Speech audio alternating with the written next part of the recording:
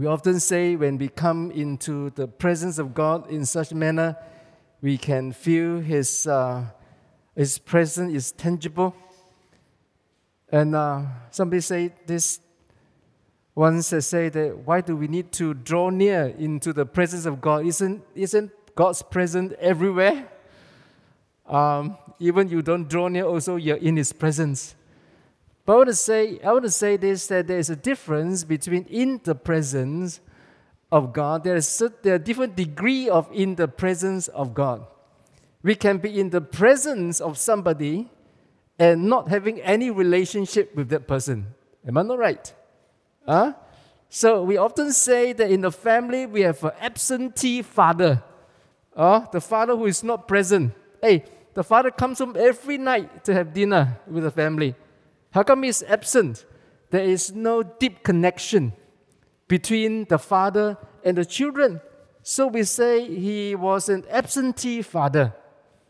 And so it is with God. God is present, yes, absolutely true. He's omnipresent, He's present everywhere. But there is a concept of presence of God in the Bible that draws the distinction, right? That draws the distinction between just being in His presence and experiencing the power of His presence. If I were to be in the presence of my father, he just keep quiet, I just see him, I'm in his presence. But there is a level in which he will talk to me, he will connect with me. There is another level, he said that, come son, let me show you great and mighty things. Let me bring you to my garden, let me bring you to my estate, let me draw you in what I'm doing. He said there is a different level of presence, right? So my father used to like to build chicken hut. So he will involve me. Come son. So I said, okay, this one like that. So we were trying to figure out how to make. One time we were trying to figure out how to make our television, our first color TV works. Okay, of course we messed it up, right? Because we have no idea how to make it works. But we get involved with him. There is another different level of presence. But there is another level of presence which we're going to talk about, that when we are in trouble, we call out to our parents came. They appear and we see them coming through. Oh, we said, he's here. My dad is here. My mother is here. I'm safe. So there are different levels of presence. Right? So today, we are not talking about God is present everywhere. Today, we're going to talk about the power of God's presence. Right? If God is present, it must be evident. Okay? If God is present, He must be evident. We cannot see God because God is spirit. But of course, surely we can know His presence by experiencing His power, what He does with us, what He can do in our life. The greatest evidence of the existence of God is not in the intellectual argument. It's not in the philosophical argument or discourse, but it is in experiencing the presence of God and the power of that presence. Isn't it so? Let's look at the power of God's presence. That's what I want to look at today. What does it mean to live outside of God's presence? Let me just go through this with us and to figure out why is it so important. This power of God's presence that we talk about today is so important to us. Let's look at it. What if we do not have this kind of God's presence in our life? Let us start by reading Genesis chapter 4, verse 10 to verse 12. Okay, shall we read together? And he said, "What have you done? The voice of your brother's blood cries out to me from the ground. So now you are cursed from the earth, which has opened its mouth to receive your brother's blood from your hand. When you till the ground, you shall no longer yield its strength to you. A fugitive and a vagabond you shall be on the earth." So this is the passage that talks about when Cain, after he killed his brother Abel, right? And God appeared to him and gave him an opportunity to own up. And we will never know what will happen what could have happened if Cain said, yeah, it was me. I'm so sorry. I did it. Right? I did it. I killed my brother. We will never know what happened. But what happened that was recorded for us in Genesis chapter 4 was this. Cain said that, why did you ask me about my brother? Am I my brother's keeper? Do I always watch over him? Look after him? And God said, the blood of your brother Abel is crying out from the ground for justice, for something to be satisfied. There was a hunger. There was a demand that came from the blood of Abel, which was shed innocently because Cain was jealous of him. And he said, what have you done? The voice of your brother's blood cries out to me from the ground. So now you're cursed from the earth. This phrase here, cursed from the earth, is this: you are cursed because of the earth. Now, this is a very rich sentence in Hebrew language. So now you're cursed from the ground. Now you're cursed because of the ground. Why? The ground has swallowed the blood, the innocent blood which you have shed. All right? So there was enmity now, which has opened its mouth to receive your brother's blood from your hand. When you till the ground, it shall no longer yield its strength to you. A fugitive and a vagabond, you shall be on the earth. Now God is saying that now these are the consequences when this thing happened. Now let's read on from Genesis chapter 4, verse 16. Let's read together. Then Cain went out from the presence of the Lord and dwelt in the land of Nod, on the east of Eden. Now, you know that at this time in the Old Testament, the places are not quite named, right? So, what is this land of Nod? This word Nod simply means wandering or vagabond. So, Cain was cast out from the presence of God, and Cain went out from the presence of the Lord. You and I know that obviously this word here, the presence of the Lord, is not the omnipresence. It's not the God who present everywhere, that kind of presence. But there was something else. Because Cain went out from the presence of the Lord, he dwelt in the land of the vagabond. The wanderer can never settle down. So let us look at the shedding of innocent blood by murder, wars, or sacrifice, put enmity between the land and the sinners. You see that Cain committed this sin. Innocent blood of his brother was shed on the ground, and so there was enmity. God says, so now you are cursed from the earth. Now you are cursed from the ground. Now you are cursed because of the ground. And whenever there is bloodshed, innocent blood, as I mentioned, that by murder, which Cain did to his brother Abel, or by wars, right? Whenever there are wars, whether it is tribal wars, world wars, can you imagine the kind of world that we're living in?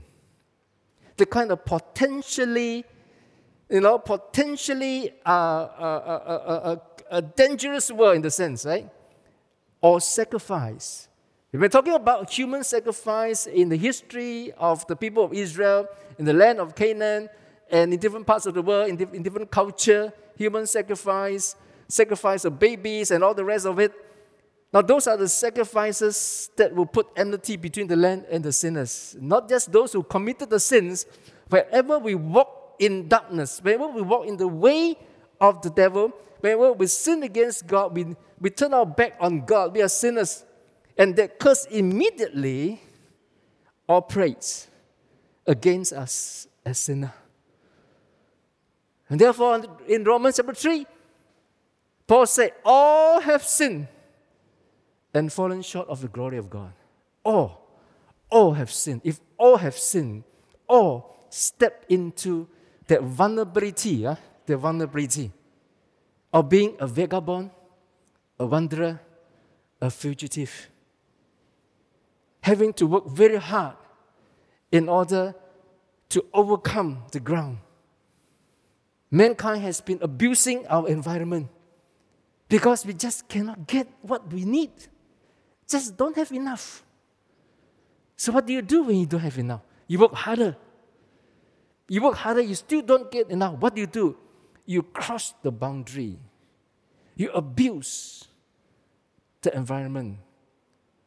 And even to the extent, you call down supernatural power, not necessarily of that of God. Sacrifices was made. Why did people make human sacrifice?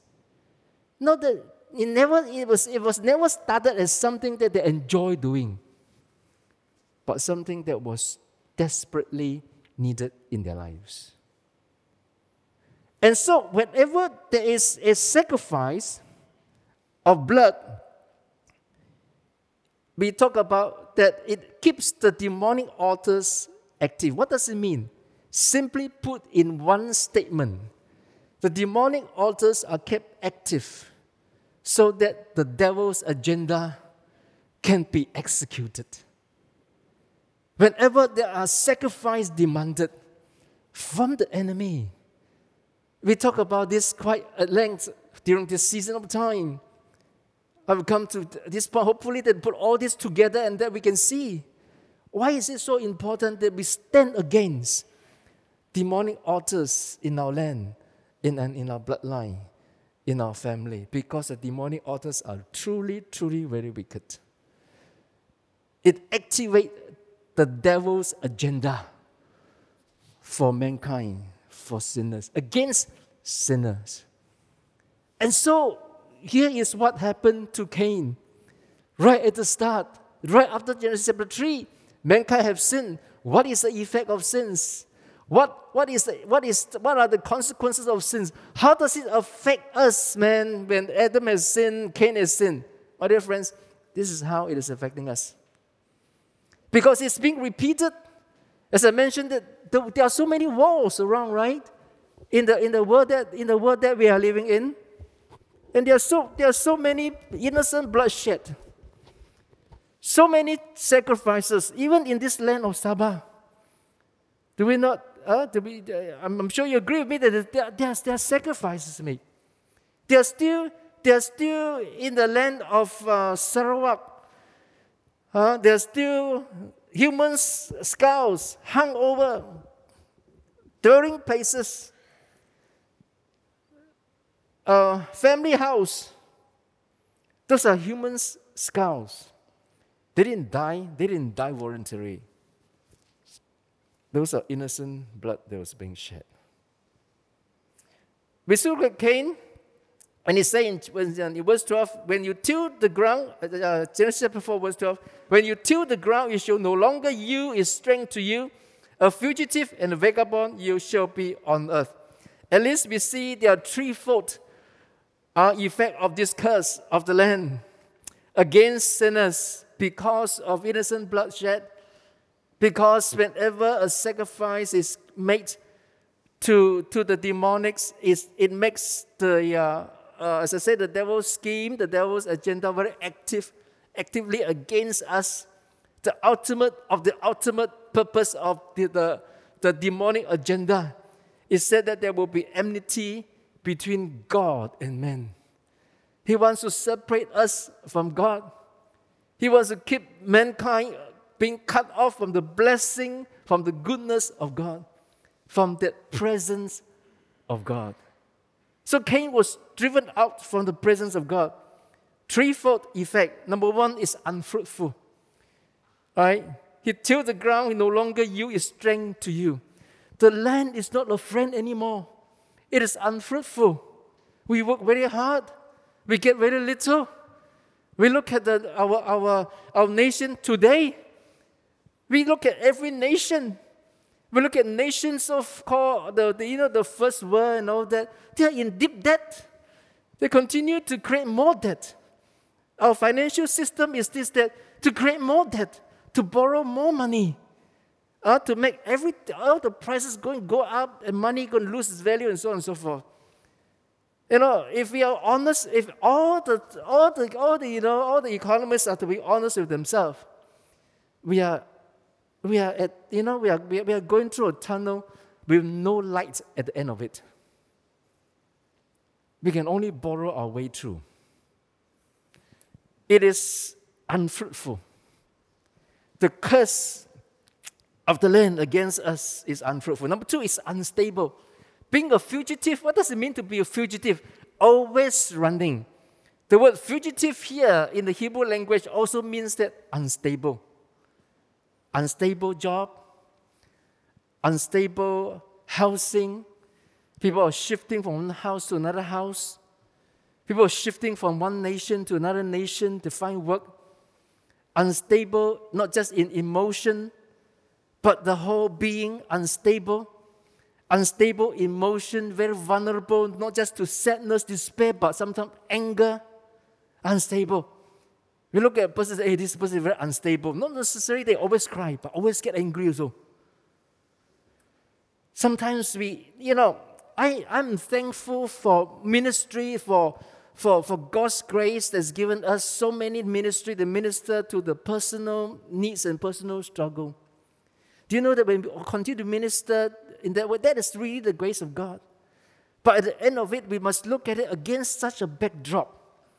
It's just like you're trying to find fresh air in a very polluted environment. And God provided you an air freshener or air filter. You put it on your mouth, and He said, this is an air filter to filter all the polluted air around us. As long as this air filter works, I get some fresh air. But if I look at the person next to me, you don't have air filter. Because you're breathing all the polluted air. It's going to bring bad health to you. We continue. This is the grace of God. We have many ministry, pastoral ministry in the church. People coming to us, they are unfruitful in their life.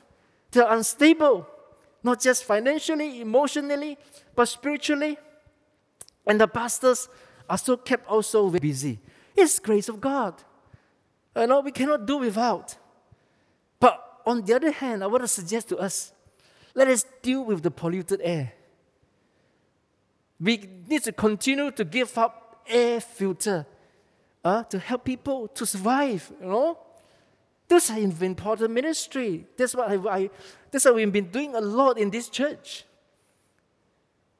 But I want to suggest to us, look at this, because this is bigger than any ministry put together. It is something that only when we touch the presence of God, that we can see the air begin to clear up in a particular society, in a particular family, in a particular area, in a particular city, in a particular nation. Hey, we are cleaning the air. We are not just handing out air purifier. So we can see that, it is, the people are unstable. They find that they're easily shaken, right? They can't stand very firm on the conviction. And we ask why. My dear friends, because of sins.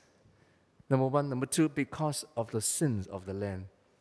That has put such an enmity between us and the land, and between us and God. Number 3, unsettled, vagabond. Right? Unsettled, cannot settle down. Do you find that, as we progress, as the sin of nation begin to escalate, there are more people feel that they're unsettled. People may be rich, well off. They find that they cannot settle down. The English word settle down is more than just having a family, but actually settle down to have a home. They find it more and more difficult. You can't have your own home. How do you settle down? Right? So they are the homeless. Many homeless. Although in Malaysia, although they are not homeless, but how many of our young people can own their own home? A place where they call home. And are there not more and more young people are finding it, difficult to find a life partner? Not that they are not beautiful, not handsome, not good men and good women. They are excellent, good. They are excellent men and women of God. But yet there is this resistance against people from settling down. Unsettled. We pray for people who are unsettled, unstable, unfruitful.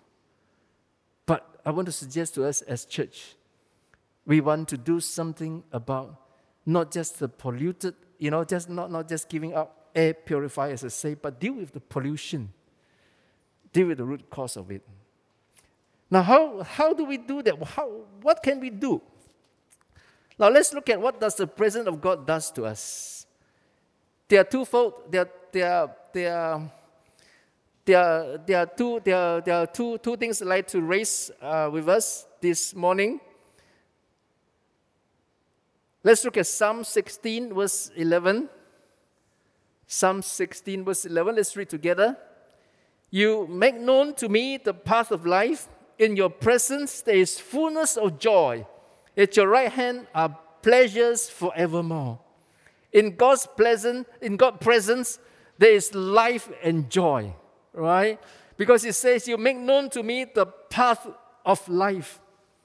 Why did the psalmist say he has, he's full of joy? Because he knows where to go in life. He knows a pathway in life. He knows that, there's life, there's meaning in life, there is a direction in life, there is a destiny in their lives. People are normally very restless with they find that they don't know about the purpose of life, they don't know where they're going in the career, in the job, in the ministry. They all get very restless. We all do, right? Because when God created us, He put something, as a writer of Ecclesiastes says, that He put something that is eternal in us. We have a homing device. We want more because we are connected to the eternal God. We want the best from our Creator. And so there is a homing device. We are looking for a path that leads to meaningful life. Not just living, breathing, and even enjoying good things. But where are we going? Many people has found that, we sometimes we talk about, hey, how come these people, they're so rich and then all that, they still do all kinds of things to get more riches. What is wrong with them? I tell you what's wrong with them. Because they have not found the path to life. They have not found the path in their life. They are just getting more. They are just, do all kinds of ways, legal or illegal, to accumulate wealth, so much so that they cannot finish enjoying.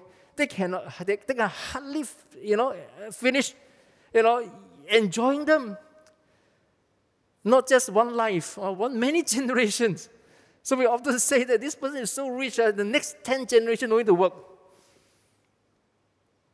But they still want more. There is a deep dissatisfaction inside. Then no achievement, no accomplishment can fulfill. Young people, you may listen to me and say that this is old man talking. But consider this, because I'm older than you, I've journeyed longer. Consider this. Consider this. Not many of you present here, because the SOP is older than me. But consider this seriously. What do you pursue in life? Whatever that we are pursuing in life, you can only find it in the presence of God. And God begins to bring that deep conviction in your heart and say that this is life, this is not life. This is living, right? Luxury, comfortable living. This is life that is in God. When we find it, there's joy, of course. There is fullness of joy. In your presence, there is fullness of joy. At your right hand are pleasures forever. When the Lord said that I hold you, lift you up with my right hand, it is the right hand of pleasure. Pleasure for us, and pleasure for Him. When He sees us walking in our purposes, in our destiny, our Creator God, our Heavenly Father is so happy. Aren't you? I mean, those of us who are parents, when your children are, walking in their giftings, walking in their success, are you not joyful? Oh, you are so happy. All right, you're so joyful. This is our Father. So in His presence is fullness of joy. At His right hand are pleasure forevermore. So in God's presence, this kind of God's presence brings us joy. Number 2, let's read from this passage, a little bit long, but a story I'm sure that all of us are quite familiar with. In Daniel chapter 3, no glasses, that's why I see. In Daniel chapter 3, verse 15 to verse 18, should we read together this story? Now, if you are ready at the time, you hear the sound of the horn, flute, harp, lyre, and psaltery in symphony with all kinds of music, and you fall down and worship the image which I make, good. But if you do not worship, you shall be cast immediately into the midst of a burning fiery furnace. And who is the God who will deliver you from my hands? Shadrach, Meshach, and Abednego answer and say to the king, O Nebuchadnezzar, we have no need to answer you in this matter. If that is the case, our God whom we serve is able to deliver us from the burning fiery furnace, and He will deliver us from your hand, O king. But if not, let it be known to you, O king, that we do not serve your gods, nor will we worship the gold image which you have set up. Wow! These 3 young men, the friends of Daniel, carried away in the kingdom of Babylon. Nebuchadnezzar said that this is the way to go. Bow down and worship me. The image he set up for himself. He was so eccentric, right? He doesn't want to just be king. He wants to be God. He wanted to be God. So he set up a gold image. You hear all this sound, all this music, all this worship team start to play. Already bow down and worship. But worship who? The golden image of me, of course. So. But these 3 young men said no. These 3 Jewish young men said no. We bow down to no other gods except the God of heaven and earth, the God of our forefathers. Now they only know this one way. Just this one, so straight, like that. Nebuchadnezzar, if you don't do that, you will die. Die lah, he said. 2 things they mentioned. I believe that this God whom we worship are able to save us. But if He does not, let it be known to you, I will not bow down. Oh, so straight, huh? No bending. The Hakka said, 冇玩作呢. So straight, go straight. Let's read on. From verse 19 to 25. Then Nebuchadnezzar was full of fury, and the expression of his face changed towards Shadrach, Meshach, and Abednego. He spoke and commanded that they heat the furnace 7 times more than it was usually heated. And he commanded certain mighty men of valor who were in his army to bind Shadrach, Meshach, and Abednego and cast them into the burning, fiery furnace. Then these men were bound in their coats, their trousers, the turbans, and the other garments, and were cast into the midst of the burning, fiery furnace. Therefore, because of the king's command was urgent, and the furnace exceedingly hot, the flame of the fire killed those men who took up Shadrach, Meshach, and Abednego. And these 3 men, Shadrach, Meshach, and Abednego, fell down, bound into the midst of the burning, fiery furnace. Then King Nebuchadnezzar was astonished, and he rose in haste and spoke, saying to his counselor, Did we not cast 3 men bound into the midst of the fire? They answered and said to the king, True, O king. Look, he answered, I saw 4 men loose, walking in the midst of the fire, and they are not hurt, and the form of the 4th is like the Son of God. He was so mad, he threw all these 3. The mighty men of valor. in Nebuchadnezzar's kingdom were not able to survive even by carrying the evil tasks. Let me say this again.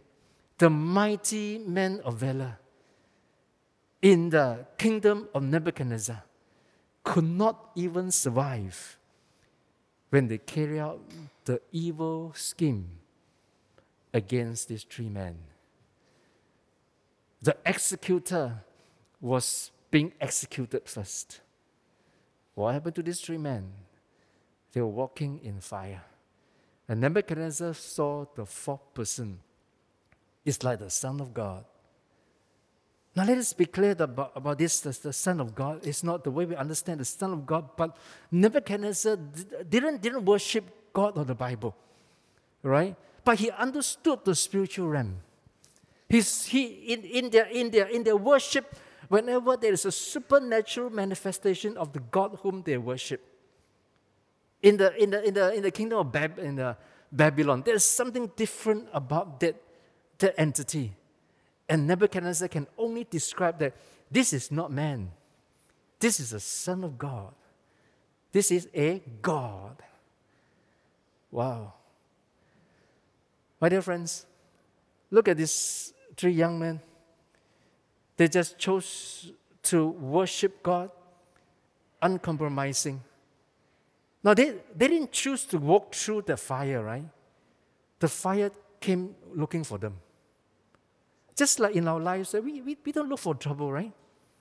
We don't look for a difficult life to live, right? Now, all of us want a comfortable life. Why are we going to look for trouble? But yet, these three young men has made the decision. My God, my worship of this holy God is paramount. It's non-negotiable. It is immovable. It is a pillar of my life. Regardless of what happened to me, this does not change. Now that set them apart. And so in obeying God, not just obey Him or honoring God, they have chosen a path, and along this path, there is only one thing awaits them: the fiery furnace. They will burn them. Ashes also cannot find, honestly. Because it was heated up 7 times more, you see. But what happened when they walked through the fire? God's presence came among them. And the power of God's presence was manifested. How was it manifested? Of course, they were not burned, and more than that, And in verse 26 and verse 27, let's read together. Then Nebuchadnezzar went near the mouth of the burning fiery furnace and spoke, saying, Shadrach, Meshach, and Abednego, servants of the Most High God, come out and come here.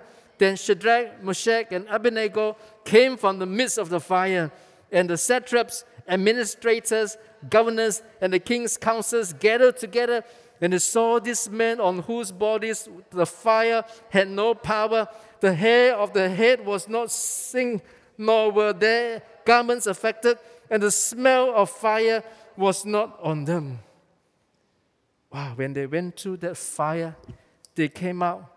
This is the effect. Even the hair was not burned. You know how easy our hair is burned? You know, right? You know how easy our hair is burned?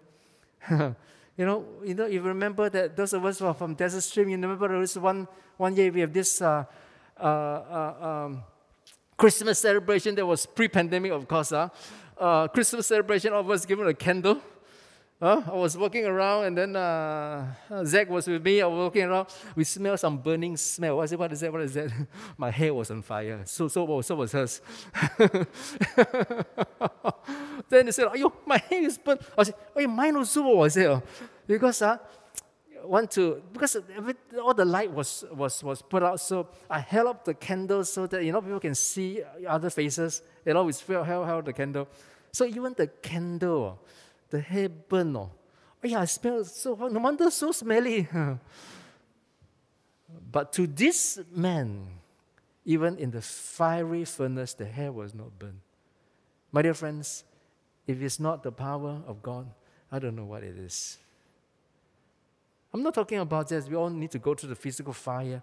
The Bible always talk about that when you walk through the fire, when you go through the fire, when you walk through the water will not overflow you, will not flood over you. When you walk through the fire, you will not be burned. Now God is saying about it, when you choose to walk in my ways, there will be fire, there will be flood, that they will not overcome you. Why? Because my presence is with you. As contrasted with the absence of the presence of God in the life of Cain, it is God's grace. It is God's redemptive plan to reverse it. God's presence is powerful to save, protect, and burn the adversary against us and our destiny. My dear friends, my dear brothers and sisters in Christ, sometimes we wage war, we contend for our destiny, for our life, for our children, for our land, for our city, for those whom we love, whom we know, whom we walk with. We contend for the salvation, right? We look at the unfruitfulness, the instability and unsettledness in our lives and in other people. We pray for them, we intercede for them. May I suggest to us the one thing that we put on our intercession list, in our prayer list, and perhaps our whole approach towards prayer, to say that, Lord, would your presence come? We want to be in your presence. There's a difference that we come into God's presence, and there's a difference that the presence of God comes upon us. To the three young men, Shadrach, Meshach, and Abednego, it was the presence of God coming to them all. Now that is what we need, isn't it? This is what we need. That's what I need. I don't know about you. That's what I need. I can't be spending 24/7 and just singing praises and say, I draw near to your presence, I draw near to your presence, I draw near to the powerful presence of God. Lord, your presence needs to go with me. I need to draw your presence unto me. How do we appropriate the power of God's presence? Not just any presence. Attract His presence. Number one, let me just raise two. Just two ways that we can appropriate, we can attract God's presence. Number one is uncompromising with God's holiness and worship. Let us not compromise. It is not a reward when we do good, when we live a holy life. God is good to us. No, it's not like that. It's not like that. It's attracting God's presence. Because when we choose to worship Him, when we choose to glorify Him, when we choose to honor His name at all costs, let me say this, at all costs. Now that is a time when God's presence begins to manifest. We see down the history of the church. Whenever the church, God's people in the era that they have options, they have choices, or they can choose God or technology, God or science, they can choose. You will see that the dependence, the leaning upon God is being compromised. And when the leaning against God is an option, when God is an option in our life, the tendency, I'm not saying that every situation is the same. I'm not saying that everyone will live like that. The tendency is this, that we will compromise. Here goes the option. And whenever we compromise, we will not be able to attract the kind of powerful God's presence. Sometimes we look at people's life, this person go through so terrible time, wow, drug addicts and all that, abuse and all that. Wow, God's presence came, Jesus came. We look at people who live in country where being a Christian means that you are giving an advertisement, throw me into jail. But yet in those jail times, Jesus manifests himself to them. Why? We ask ourselves, do we need to go through difficult times in order to see the presence of God? No. You don't need to go through difficult times. You don't need to choose suffering in order to see the manifestation of God's grace and God's power. We need to choose to worship Him and say that it is a non-negotiable thing. I say to young people, I say to our own daughter, the choice is yours. I'm saying to young people here as well, those of us who are online, who are watching us online later or live, I'm saying to you that the choice is yours. The choice is all ours. Whom do you choose to worship? Whom do you choose to align yourself with at all costs? At all costs. If you choose that, you can just sit back and wait for the manifestation of God's presence in your life. When that kind of presence comes, wow, it will blow your mind. It will blow mine. It has blown mine many times over. When we are desperate, when we have our back on the wall, we say, God, is you or none other. You will see God shows up. Number 2, walk in obedience to the Great Commission of making disciples. It is obvious. It is in the word of Jesus in Matthew 28, verse 19 to verse 20. Let's read together. Go, therefore, and make disciples of all the nations, baptizing them in the name of the Father and of the Son and of the Holy Spirit, teaching them to observe all things that I have commanded you. And lo, I am with you always, even to the end of the age. Hey, amen. He said that even to the end of the age. If you do this, if you are committed to make disciples of all nations, I will be in your midst. This is Jesus' promise. And lo, I am with you always. Until when? To the end of the age. Hey, not to the end of our age, to the end of the age. Wow. That's how we attract the presence of God. If we read these words, and we begin to read how the Great Commission has been described in Mark chapter 16, right? Mark chapter 16 and verse 15, it says that, Jesus says to the disciples, go into the world and preach the gospel to every creature. He who believes is baptized will be saved, and he who does not believe will be condemned. And this sign will follow those who believe. What are the signs? In my name they will cast out demons, they will speak with new tongues, they will take up serpents, and if they drink anything deadly, it will by no means hurt them. They will lay hands on the sick, and they will recover. Mark 16, 15 to 18, it is a different way of, it was recorded for us in a different manner, the Great Commission. It must be read together with Matthew chapter 28. Why is it that the disciples can do all these things? Because they were faithful to the Great Commission, making disciples of all nations. I want to encourage us this year and say to yourself that I want to take part, Lord, I'm with you always, even to the end of the age. We all want that, right? One of the ways is just that, Lord, I'm committed to worship you. I'm not only committed to obey you, I'm committed to what is on your heart for the nation, for the lost. If I don't have that, Lord Jesus, would you give that compassion in my heart? Would you give that to me? That I will want to disciple others and make disciples of all nations. I want to talk to other people about Jesus. I talk to them about how good God is. All this great commissions, execution, a great commission cannot be effective, authentic if our own lives we are not experiencing the power of God's presence. Start choosing that today, like the young man. Shadrach, Meshach, and Abednego. God didn't say that you go to the fire, I will save you. No. They were not even sure that they'll be alive. But they say, "O King, who is ruling over your life? What is ruling over your life?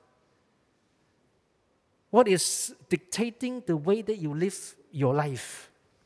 What is the one primary thing that is driving you in your life? If it is not the Lord Jesus, after all, Jesus does not drive us.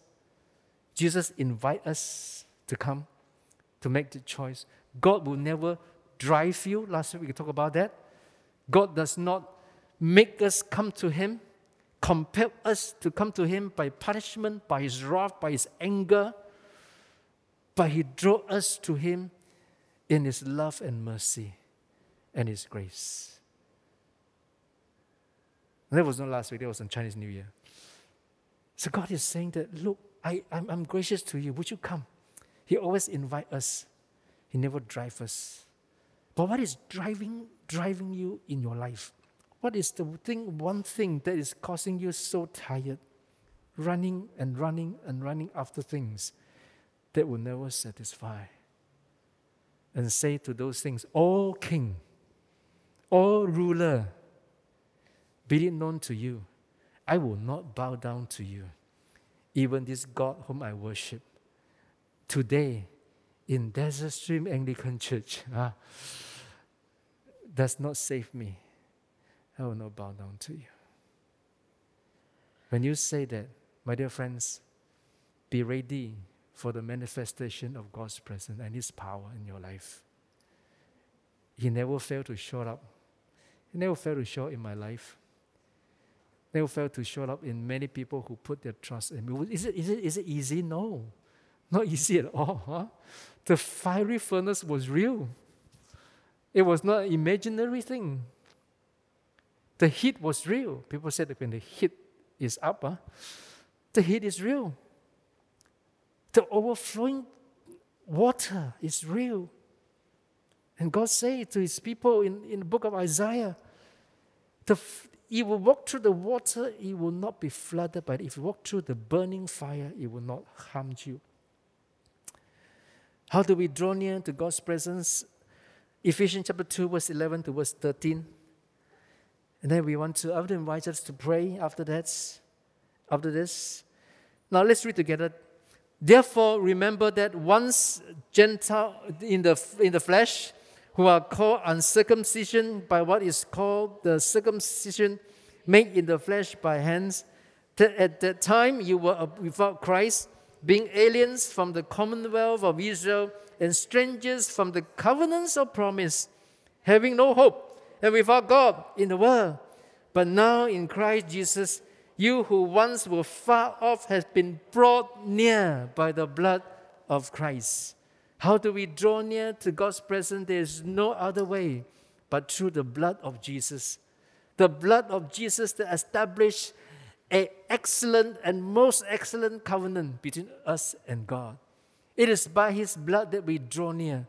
We were once, Paul said, without hope, no hope, and without God in the world, outside God's presence. No God's presence, in His presence, but yet without the power of His presence. But no more, but now in Christ Jesus, you who were once far off, we were all once far off. All men and women were once far off. That's what Paul says in Romans, isn't it? All have sinned and fallen short of the glory of God. Who once far off have been brought near, has been drawn near by the blood of Christ. That is our confidence. We draw near to God and say, God, we desire your presence. The shedding of the innocent blood of Abel drove Cain away from God's presence to the land of vagabond, to the land of Nod. The shedding of the innocent blood of Jesus draw us near to God's presence, into the land of God's promises. How amazing is it? How wise is our God? We are not without hope. The world is not without hope.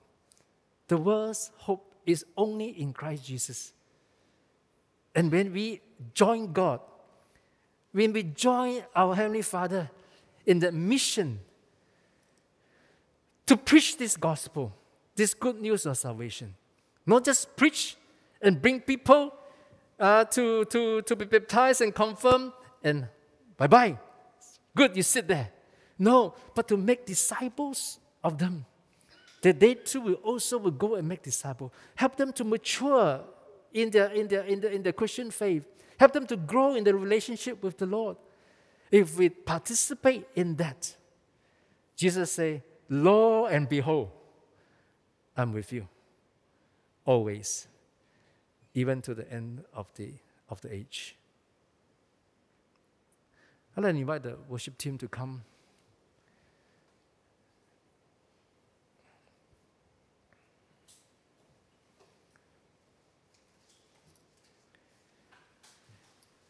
In Exodus 33, we read in this season that when Moses was confronted with a rebellious Israel, and God said that you can bring them up. I send an angel to open the ways before you. You can bring them up to the land of Canaan, but my presence will not go with you. And Moses say in verse 13, Exodus 33 verse 13, it says that, now therefore, if I found favor in your sight, please show me now your ways, that I may know you in order to find favor in your sight. Consider too that this nation is your people. And God say, my presence will go with you, and I will give you rest. And he said to him, that is Moses saying to God, if your presence will not go with me, do not bring us up from here. Imagine that Moses must be wondering that, what have I ever done to deserve this? I didn't choose this road. I didn't choose this path of life. All I wanted to do is to honor my God. All I want to do is to bless God's people. I give my life to serve, the purposes of God. And now, God is saying that, you go lah. God is, he speaks to Malaysian. He said, you go lah. I said, angel, go with you. But I'm not going with you. And Moses, the kind of situation, I know the way to go. But it's so challenging, it's so overwhelming, it's so overcoming. But God said, I will not go with you some more.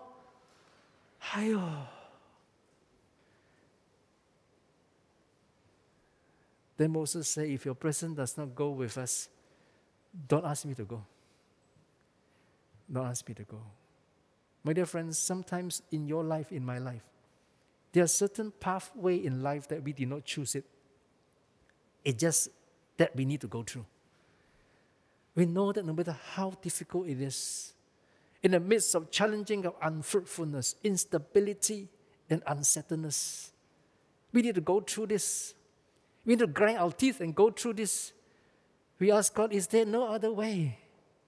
And God said, this is the path. For the young men, Shadrach, Meshach, and Abednego, this is the way. You go. There's no option. For Jesus, he looked at the cross, and God said, that is the way. There's no other way. Was it easy for all these men? For all these people? All these people down the history of the Bible, down the history of the church, and perhaps in your own life too. Did they have choice? They didn't have any choice. And God say, and Jesus say, but even Jesus was so stressed out, looking at the pathway to the cross. But there's no other way, just this one way. And Jesus say, but not my will, but your will be done. Are we able to say it? Not my will, but your will be done. The song that I'd like to invite us to meditate upon and to sing together, in your presence, this way I'm strong. In your presence, O Lord, in your presence, this way I belong. Seeking your face, touching your grace, in the cleft of the rock. In your presence, O Lord. Moses says, show me your presence, show me your face, that I may know that you have favor upon me. In Exodus chapter 33 and chapter 34, God showed his face to Moses, and he hid him in the cleft of the rock, and so that he would see the back of God, not face to face, to see His awesome glory that may actually consume him. I want to go where the rivers cannot overflow me. The song says, where my feet are on the rock. I want to hide where the blazing fire cannot burn me. In your presence, O Lord. I believe the author of the songs understood this Old Testament imagery very well. And to say that I want to go not where there's no river.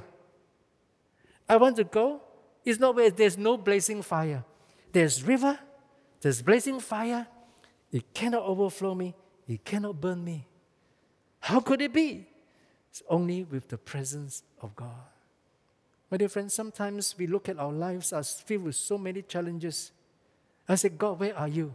My dear friends, even in the overflowing river, the blazing fire, we can call out to God and say, let your presence come. Because in those rivers, when we are crossing the rivers, when we are swept away in the river, I can still experience the presence of God. In the blazing fire, just like the three young men, they can still experience the presence of God with them in the fire. That makes the difference, in fact. That created a miracle that today we still sing about, we still rejoice about. But I want to say to us that we can have that kind of presence in our life. We can have that presence.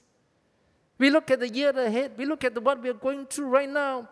Young and all alike, children, pandemic, and with all the rest of it. Now, when is it going to end? When is it going to end? But we want, at the same time, we pray, Lord, even in this blazing fire, in this threatening flood and river, be with us. Be with us. I want to hide where the flood of evil cannot reach me, when I'm covered by the blood of Jesus. I want to be where the schemes of darkness cannot touch me. I do not want to go where there's no scheme of darkness. I want to walk in God's way. There may be scheme of darkness, but they cannot touch me. In your presence, O Lord, in your presence, O God. For you are my firm foundation. I trust in you all day long. I am your child and your servant, and you are my strength and my song. You are my song.